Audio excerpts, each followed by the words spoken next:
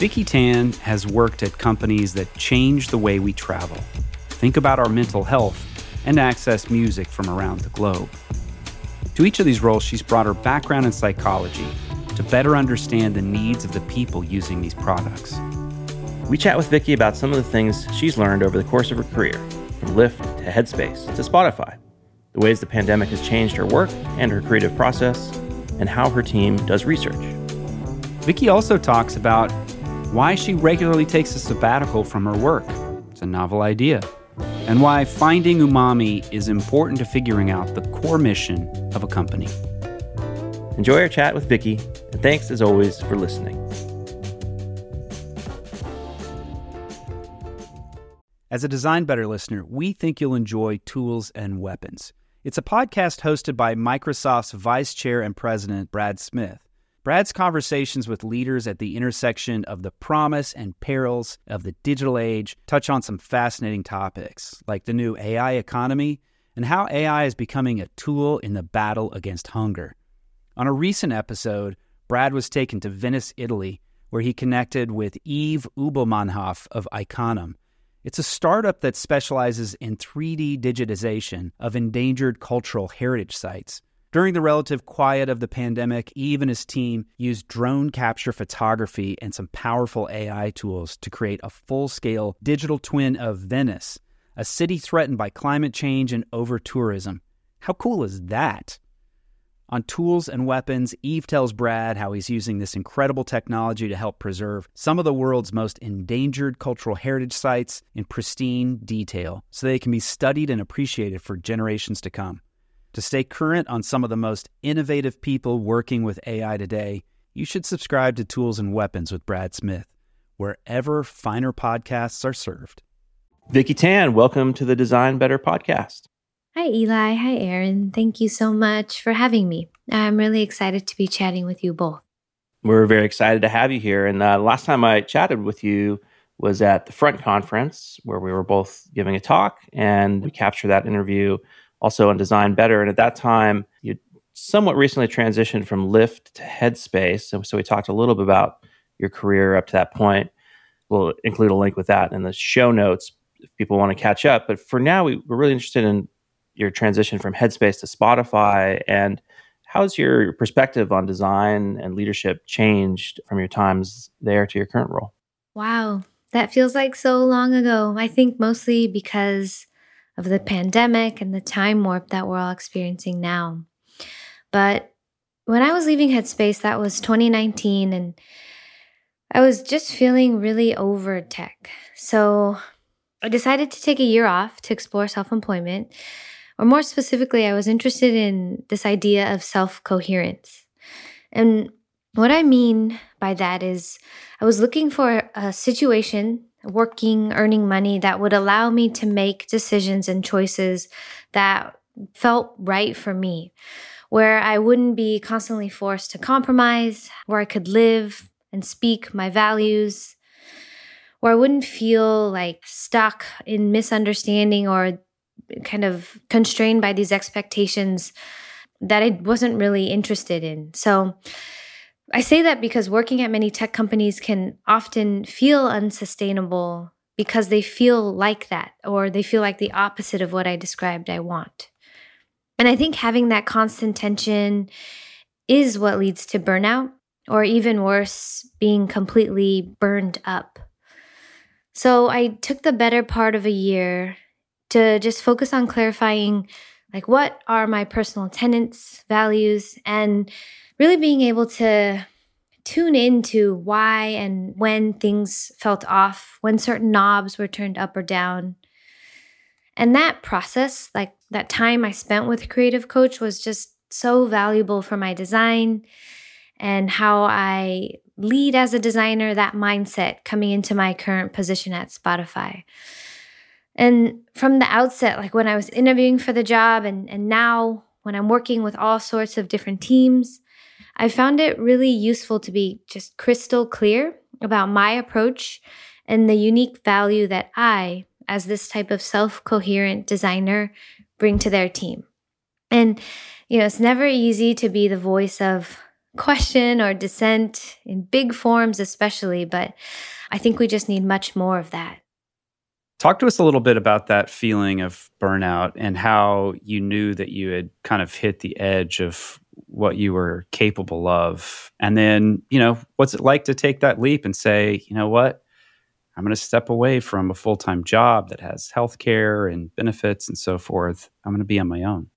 So, a long time ago, I heard Stefan Sagmeister talk about his perspective on sabbaticals, and it kind of just clicked for me. So well so that I've naturally adopted it as this self-justified response to burnout. And his explanation of a typical life timeline is that, the first 25 years or so, you're devoted to learning, you're in school. And the next 40, you are working full time for most of your days. And then you spend the final 25 or more, if we're lucky, in retirement. But the question that he asks is, why don't we cut off 5 years of that retirement and intersperse them into our working years? I think of this as like a distributed retirement of sorts that you can kind of enjoy during the different phases of your life. And more than that, I think it's really cool because whatever explorations or side project that you work on during that time, they create these dividends back in creativity, which are just worth their weight in gold because you come back to whatever role you come back to with new perspectives, and hopefully you're inspired and feeling kind of re-energized. So at this point, I've done that quit, pause, restart cycle a few times now, and I'm going to be honest, it gets less scary each time. But I think it's worth acknowledging that there is going to naturally be a ton of fear around losing that security because, having healthcare, having retirement, those are real things, really important things, especially depending on your life situation, your support network, things like that. But what I do want to say, what I do think we tend to undervalue is the relative ease of going back into a full-time job. And there's this whole category of cognitive biases that cause us to shy away from things that are unknown or less certain or more risky because we as humans are just loss averse for good reason. But the reality is, if you were easily employed at the time you found your current role and you leave with strong references, good bridges, there's really no reason why you couldn't put in the effort to find another job in 6 months or a year plus later. But there's one thing I also want to acknowledge, which is that the feeling of burnout that you're asking about, I think it's completely changed due to these years that we've been spending in the pandemic. And when I clarified burned out versus burned up earlier, I was specifically referencing this newsletter by Mandy Brown, where she talks about how there's something off about that word burnout. And she describes burnout as this visual of being out of fuel, or kind of like this tank run dry or a fire with just a few embers left. But that's not quite right for what we're feeling right now, because that concept assumes that we're these empty vessels just in need of refueling, whereas the idea of just being burned up is completely different. Burned up invokes this pile of ash with no hopes of rekindling. And that's how a lot of us feel right now. From there, I think we have to ask ourselves, what might rise up from that heap of ash, and how can we do that? I think that's a message that probably resonates with a lot of people coming out of the pandemic, and our value system sort of recalibrated, or, just coming into clarity of what's really important. Yeah, exactly. And I think it's surprising that anyone wouldn't feel burned out being consumed by, this culture that we live in, which is obsessed with productivity and individual achievement and ladder climbing. I think, sadly, we've started to accept it as natural as the air around us. But what I hope will happen is that people will start to see this cycle of kind of perpetually burning out and refreshing and burning out and refreshing as unsustainable, and realize that they are actually burned up. And once we give ourselves time to recover, we can just take stock of why that happened, and then change our situation so that the next cycle will be stronger or more self coherent than the last. A term my friend Buster introduced to me the other day, he called reconstellating, which I think describes this process perfectly. And as he said, reconstellating is not about like wiping out or starting all over. It's more of this dismantling or shaking of an existing pattern in a way that can help you see the parts within the whole again. And, taking that time off, taking that sabbatical, I just think that that can allow for the time and the space that you need to kind of shift and wiggle and reimagine how those pieces can fit together differently. I love this idea because it's about reusing the same pieces. You're not throwing things out. You're not going to live on a desert island. You're reimagining what you have and how you can shift things to better fit in this moment in your life. There's something really kind of beautiful about that. And, he says that this new constellation, of course, will also eventually lose coherence and become just the future pieces for another reconstellation in the future. It's this exact type of cycle that I'm hoping people will become more curious about for themselves. Vicki, maybe talk a little bit about what your work and what your creative process was like pre-pandemic and how it kind of shifted and what things you're going to carry forward from that. Pre-pandemic, I think I had a similar creative process to everyone else. My routine was wake up, try to exercise, maybe just commute, work all day, come home for dinner, shower and sleep.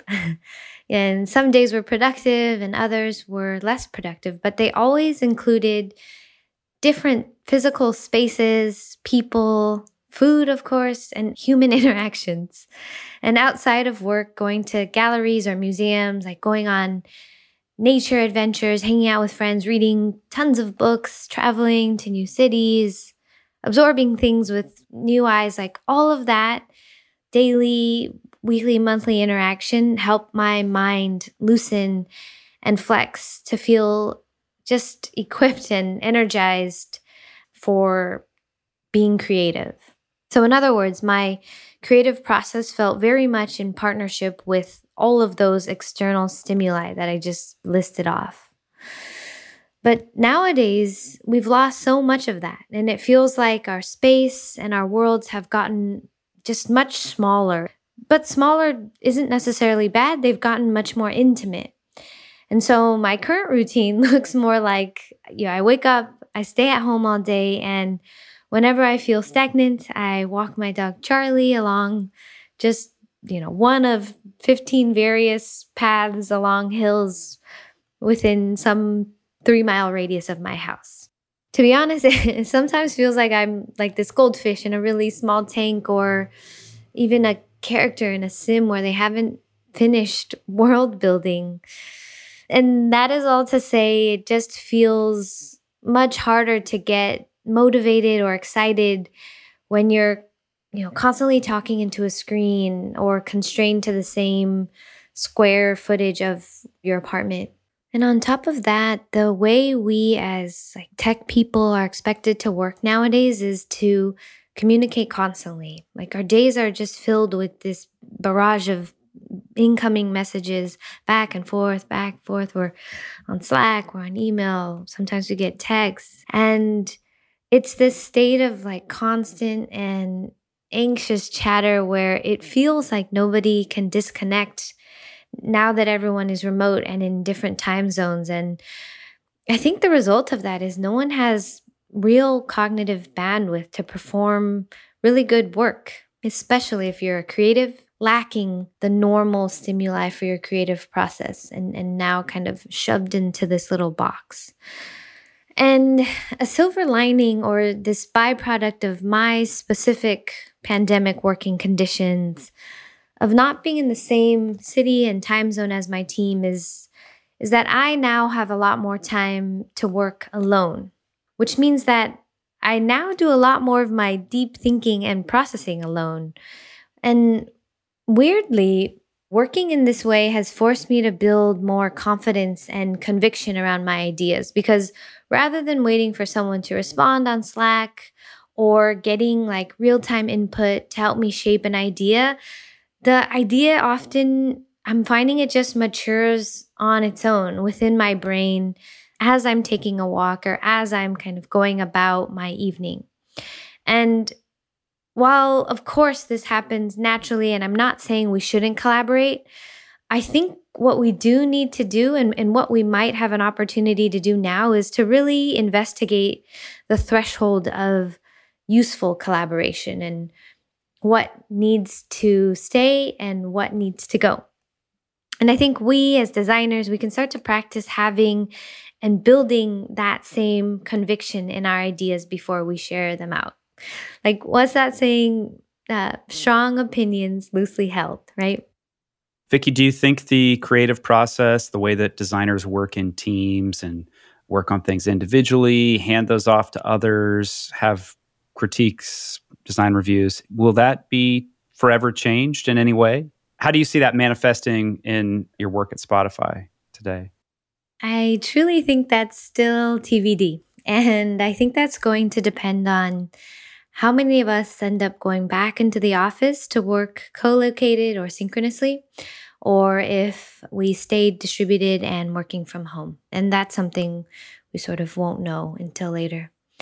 But at Spotify, like many companies, we've been really reliant on the whole getting together in a room and figuring it out way of working, whether it be a design sprint or an offsite. And, for the first half-ish or more of the pandemic, when we thought it was a shorter term thing, I think we were really just trying to emulate what was working well in person in a virtual setting. But getting into a virtual meeting room for 8 hours a day for 5 days a week somehow has the opposite effect of a design sprint. It's draining. And to try and facilitate something like that or to be engaged and participatory in that type of situation is really difficult.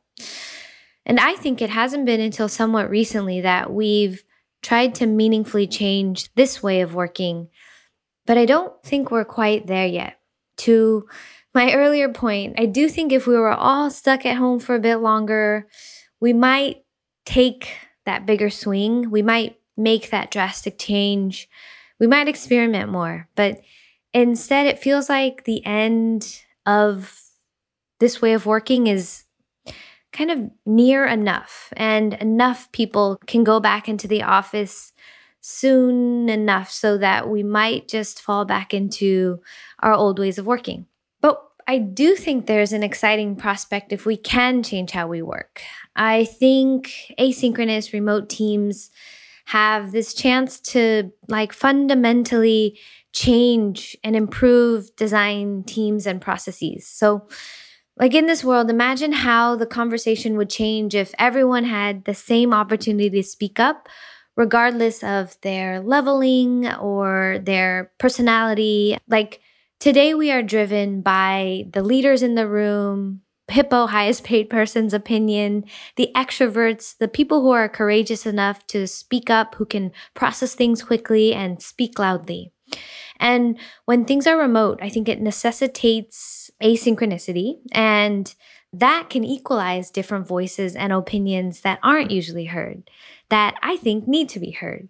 And so I would imagine that this would create more time for consideration, for people to self-filter, and I think naturally it would mean that there is less of this hive mind groupthink happening.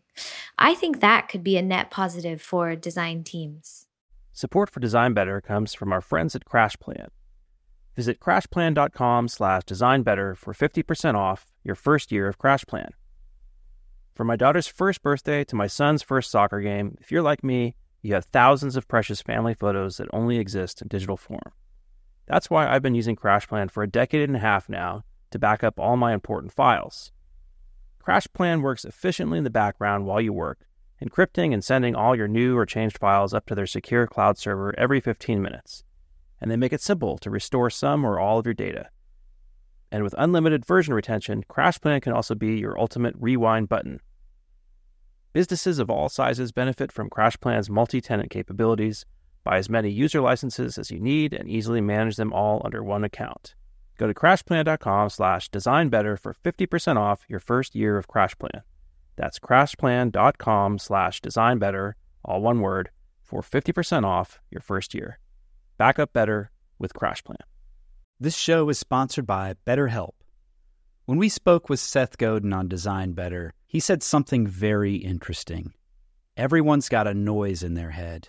You, me, your boss, everyone. That noise in our head is self-doubt, confusion, fear, anxiety, all of that. It's part of the human experience, and it can hold us back. Therapy is one of the best ways to work through it all, to quiet the unproductive noise and develop positive mental health. If you're thinking of starting therapy, give BetterHelp a try. It's entirely online and designed to be convenient, flexible, and to work with your schedule. BetterHelp can help you get the support that you need. Visit betterhelp.com/designbetter today to get 10% off your first month. That's BetterHelp, HELP.com/designbetter. Support for Design Better comes from Uplift Desk, creators of office furniture designed to help you work better and live healthier.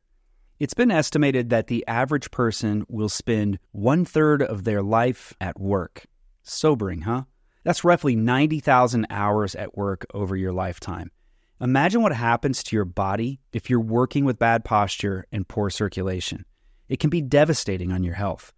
That's why Eli and I love Uplift Desk and their ergonomic desks and chairs. Uplift Desk makes solid, well-constructed standing desks that you can customize to match your workspace. And they have a wide variety of incredibly ergonomic chairs. My personal favorite is the Human Scale Freedom Chair. I'm sitting in it right now. For professionals like us, investing in the right tools, especially our desk and chair, is essential. You're going to get free shipping, free returns with free return shipping, and an industry-leading 15-year warranty that covers the complete desk. Eli and I love their products, and we know that you will too. Give it a try. Go to upliftdesk.com and use code DesignBetter5 for 5% off your order. That's UPLIFT desk.com to get 5% off your entire order with promo code DesignBetter5. Vicki, when you joined Spotify, if I'm getting the story right, you joined as a high-level individual contributor, or did you have a team? Yeah, I joined as an associate principal designer, which is what they call a high-level IC. And at Spotify, after you reach senior product designer, you can decide to branch off. So you can take the manager path or the principal path. And both roles are thinking strategically about design, but I think the difference is as a manager, you're more focused on teams and projects and all of the details and things to do with the humans that belong to those teams. And your impact is created through others. Whereas as a principal, we focus on really just design craft and leading by example. And our output is just supposed to be exceptional design work. Just continuing with that theme, do you have any advice for people who are either considering that transition to manager or who want to stay more connected to their craft as an individual contributor? Yeah, I mean, if you're considering the transition, I would ask you to ask yourself, what really gets you going? What do you find yourself speaking up about or just really passionate about? Is it the design details and the pixels or systems, animations, interactions, and the latest design tools? Or do you find yourself gravitating towards organizational efficiency and processes and shaping your team and mentoring teammates, things like that? I think it's also good to remember, just like the example of quitting your job or taking a sabbatical, that these paths are not one directional at all or set in stone. And you can always choose to go down one path for a couple of years and become a manager and then switch paths to the principal path and go the other way around. I think you'll likely become a better designer, all said and done. Vicki, you gave a talk, I think it was last year, called Finding Umami. And the moral of the story there was about identifying kind of a core mission of what's important. And you were speaking about it on a company level of like, what is the mission of this company? What are we trying to accomplish? And you pointed out that a lot of the times, the things that we're tracking and we're reporting on, which are the things that we are inherently establishing as a value system. This is the most important thing that we should do. We should invest our time in. But not everything that counts can be counted. Could you talk to us about that, about where companies get that wrong and how you think about that balance of, there are OKRs to be reported on. There's a business that has to be sustainable. But how do we build sustaining businesses in a different way, in that more mission-driven way?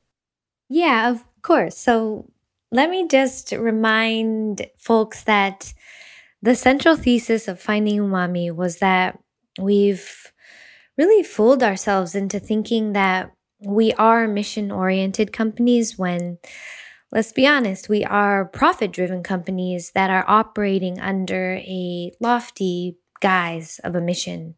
And I think it's just a fatal flaw at nearly all the companies I've worked at, the companies that we work at, that we've confused revenue with value. And if we can think about this problem at the micro, meso, and macroscopic levels, I think that's a really helpful way of structuring how we're thinking. So at the micro level, we might be able to start to track more meaningful metrics that I'm calling umami metrics that are aligned with our mission. At Headspace, I gave the example of health outcomes, maybe indicators of happiness. At Lyft, it could be community cohesion or driver well-being. Maybe at Spotify, we actually start to track artist and creator livelihood to see if we're impacting them. But the problem with this approach is that we are still limited by the flawed nature of all metrics. So at the macro level, I think we really just need to feel the urgency around creating a broader notion of stakeholder value.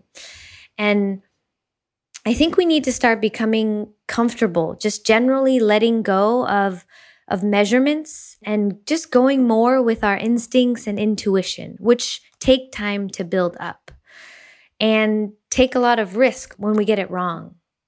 And I talk a lot about the importance of this like soft, mushy stuff, but when I say it's soft and mushy, I don't mean that it's not important. I just think that it's a little bit harder to grasp, and I think we stay away from it for that reason.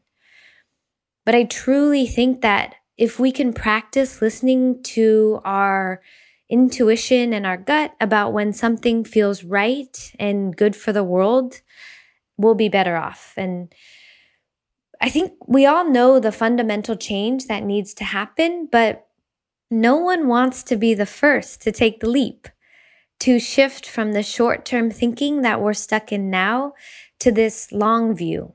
Just want to point out to listeners who are interested in this topic that Brian Chesky, who was on the show last season, talked a fair bit about this, about existential threats to the business, and sometimes doing the right thing is taking that long view instead of just thinking about the immediate moment. And that changes the way you run a business and ultimately can save a business from difficult times.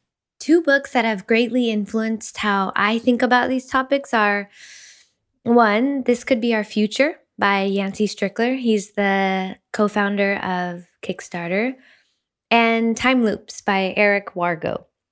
And the first one, in Yancey's book, he introduces this concept of bentoism, which is a framework for how to expand our concept of value, not just in tech, but in life. And if you can imagine this X and Y axis of time on one and self-interest on the other, he talks about how we usually live in the me and the now because we have needs, we need to be fed and we need to be safe. And a lot of how we operate comes from that place. But if we can take a step back to extend those vectors of time from now to the future, and the other vector of self-interest from me to us, it can really help to expand our concept of success. And by assigning rational value to other things besides money, things like community and purpose and sustainability, we can really refocus our energy to build this new society that feels much more generous and fair and just ready for our future. So his whole book is about recalibrating our definition of value and how that can create a world of abundance. I'd really recommend reading that. And he also has kind of group discussions weekly about this framework. In Eric's book, Time Loops, it's a little bit less businessy, a little more sci-fi, but he introduces this mind-bending concept of us as the long self, or this four-dimensional creature. And the idea is that we are, at every moment, a whole life, like a whole biography from birth to death. And each day or each moment, we can only see like one moment of it, one page of it. But when you can start to grasp the concept of the long self, you realize that the past and the future are just inextricably interconnected. And rather than constantly referencing the short term, or as I kind of think about it, this singular sheet of paper, this moment, this day, if we can instead hold the entire stack of papers or the entire book or biography in our hand, in our consideration, then that encyclopedic view of us could be so much more meaningful. And I think both of these concepts are so similar, and just I'm so interested in learning more about how to apply this type of thinking to the work that we do on our product teams. I think truly that the ripples could be so impactful. Vicki, you've worked at some mission-driven companies like Headspace and now Spotify, and you had the sabbatical in between. How do you think about connecting your own work to your own personal mission, and how's that changed over time? Yeah, I spend all this time talking about mission-driven companies. I'm not sure I've actually verbalized my own personal mission before, but I do have a set of personal values that I try to uphold in aspects of my life, which, a few of them, like the first one I call Ready for the World. And this one's all about freedom and adventure, independence and exploration. I actually wrote a little post on Medium about this. Another one I call Wise and Warm, which kind of encapsulates this leadership style that I aspire towards, being credible, thoughtful, intentional, truthful, and just in pursuit of knowledge. This one is very aspirational, but there's a handful more of these that I try to connect to no matter what I'm working on, whether personal or for work. And in that way, they really help me identify when something feels in tune or out of line with what I guess I would consider my personal mission of self-coherence and helping all of us make decisions that are in this broader self-interest.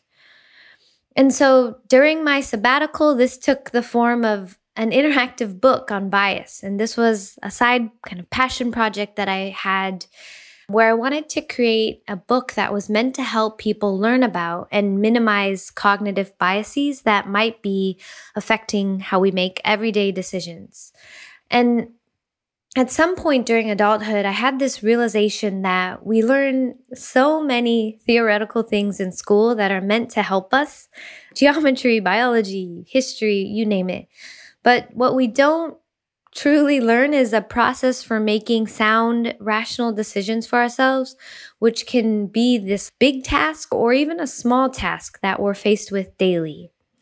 And the designy, like the exciting part of the book for me was that I was experimenting with a concept of movable spreads. And I hoped that the tactile kind of simplicity of being able to interact with this visual scenario, of being able to move the spread to see it with and without the bias, I really hoped that that would help people grasp what was going on in our minds. Nowadays at Spotify, I try to find projects that still help me connect to my personal values in the same way. So I'm on the podcast monetization team, which is focusing on like the technical and experiential parts that can help creators of big and small audience sizes to be able to make money off of their podcasting. And while helping people make money to support their craft is important, to me, the exciting part is this net effect of, if we can help all sorts of creators make more money, we can get more creators on platform. And when we democratize access to audio creation, we start to include this much wider spectrum of diverse voices from different backgrounds. And these are people who might not normally have the resources or time or knowledge or even confidence to write and produce a podcast. And over time, what happens is we start to amass this huge audio knowledge base of information, of stories, of like lessons that we don't normally hear from people who we don't normally hear from on a platform that is incredibly easy to access and to share. So this type of work appeals to me because it really aligns with that future us concept that I was talking about. I think it helps us all be a little bit better. It reminds me a little bit of a project in a class I teach a student took on where this is adjacent, but they wanted to preserve rare languages. And so they're going about and asking people to tell their stories in languages that are disappearing. So you can imagine podcasting be one medium for cultures or stories that, need a way to get out to the world or to be preserved, one way for them to do that. That's the other part of podcasting that gets me going. And there's a lot, but it has such a high potential to reach this whole other group of people who aren't being well served by the mediums that are available today. Because as a consumer, sitting down and reading a full book, I think it's pretty rare nowadays. And as a creator, making a documentary or even a YouTube quickly on your phone is a non-trivial effort. Like it takes time to plan it and record it and edit it. And podcasting, on the other hand, can have this lightweight, intimate, and accessible, very niche feel. And it fits so well in this gap that exists today in this content consumption landscape. How does your team do research to better understand relationships with these audio formats? Where people listen to them, at what time, what their intentions are, the things that are most attractive to them. Talk to us about your research process. Yeah, I think our research process is very similar to those at other companies. We have early stage, ethnographic, foundational, exploratory studies when we're ideating. We have concept testing with broad ideas for when we want to kind of narrow in on designs, and of course, usability testing for refinement. But two things we have to pay attention to, specifically to your point about all these audio formats, is one, the content. So we started off, like you said, as a music platform, and now we have talk audio content as well. Podcasts, audio books, kind of sleep stories. And what's interesting to think about is how people think about this content similarly and differently. Podcasts you may not play over and over, but music tracks, of course you will. And how do we use what we learn in these research studies to design the optimal experiences for both side by side? I think that's just a challenging thing that research is so helpful with.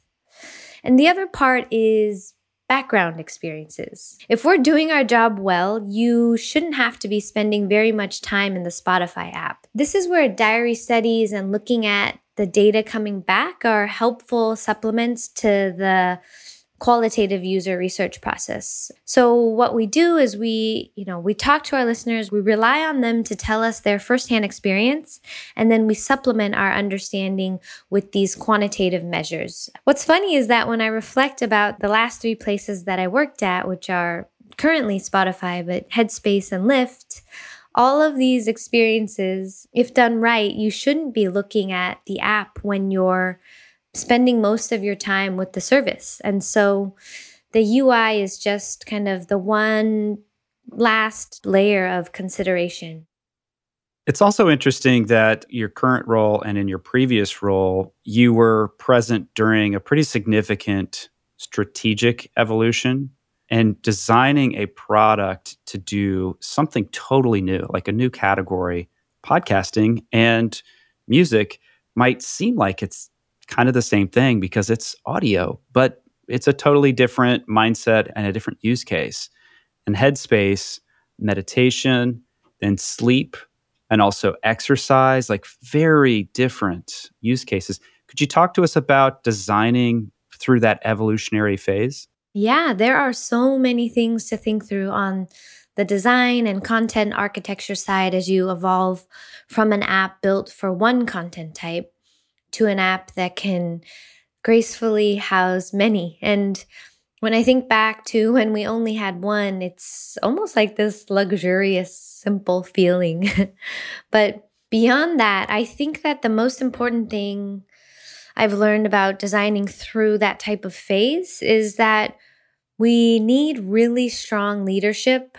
We need them to have conviction in their vision and whatever that end goal is. And even more than when you're designing a performant feature or kind of trying to optimize something, increase subs or retention, and looking out for leading metrics, I think this type of work during, as you call this evolutionary phase, requires much more trust and patience. It reminds me of this parenting analogy. I'm not a parent, but I have parent friends, and I learned of this analogy of the carpenter and the gardener. And so, for this story, let's just imagine our product teams are our children, which they kind of are. But the carpenter thinks that their child kind of can be molded like a carpenter builds a chair, where they go through steps to assemble pieces of wood to build that chair. And the idea is that similarly, if you can get your kid to do the right things, get the right skills, read the right books, you're going to be able to shape them into a particular kind of adult. The gardener, on the other hand, is less concerned about controlling who the child will become and instead provides this protected space to explore. And it very much feels like a gardener planting seeds and then tending to their garden as needed, because this style is all about making sure that the soil or the environment, the ecosystem is rich and nutritious, but also variable and diverse and dynamic. And so, through the strange analogy, I think if we focus too much on what our products will be, how they will perform, I think the exact opposite is likely to happen. And because we're so busy being so concerned about our metrics and our outcome, the revenue, we start to become unwilling to give our teams that autonomy that they need. And it's the same thing that we've been talking all along with holding the long view, trying to avoid what Brian called existential threats to the company. I think that's going to be so important to get alignment on before you start digging in when you're in this phase. Vicki, what are you passionate about these days outside of your work at Spotify? You talked a little bit about your book on bias. Is that still going? Are there other passions that you're pursuing? Yes. Well, sadly for now, I've put the book on pause, but just temporarily. One of the major challenges I ran into while I was working on it was that, well, I'm not a writer and I'm not a behavioral scientist and I'm not an illustrator and I have no experience making interactable book spreads. And these are all the skills or all the people that I would imagine working with to make the book my dream book. So I think during this dormant period of the pandemic, as we all figure out how to work at home and live at work and still be creative through all that, I'm slowly cultivating these new skills and perspectives that I hope will help me be able to kind of restart the book later in earnest and with more confidence.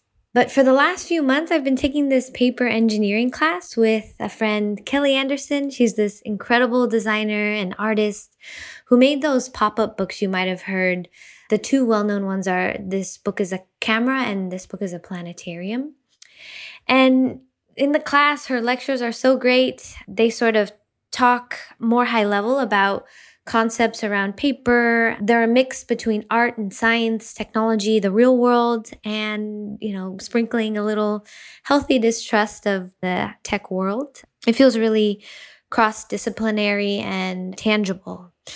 And it's gotten me to think a lot about paper as a form, as a medium, but also this stimulus and one of the very original and lo-fi technologies that we use to interface with the world and understand the structure of the world.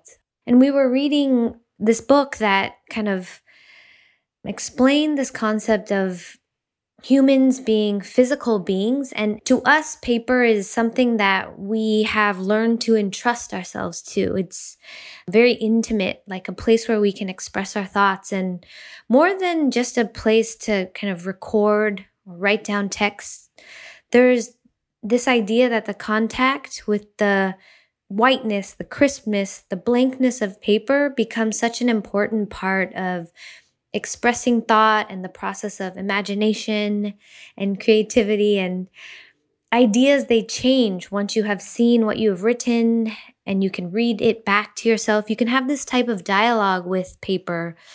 And it really, to me, I started to see it as a representation of a way to listen and reconcile your own voice from the outside. So that kind of brings us full circle to some of the stuff I was talking about the creative process during the pandemic, post-pandemic, about single sheets of paper, our biography, creativity, sci-fi, and the long self. You've gotten a window into the swirl that is my mind. And I'm thinking there's probably another talk in the works somewhere in there as soon as I sort it out. Vicki, where can people go learn more about you and the work you're doing? You can find me on Twitter at Vicki Hart. And you can follow my dog Charlie on Instagram at Charlie Polar Bear. And hopefully one day you can find my book on bias in your local bookstore. Vicki Tan, it was wonderful having you, and thanks so much for being on the Design Better podcast. Eli, Aaron, thank you so much for having me and for catching up and listening to my long ramblings. It's been so great talking.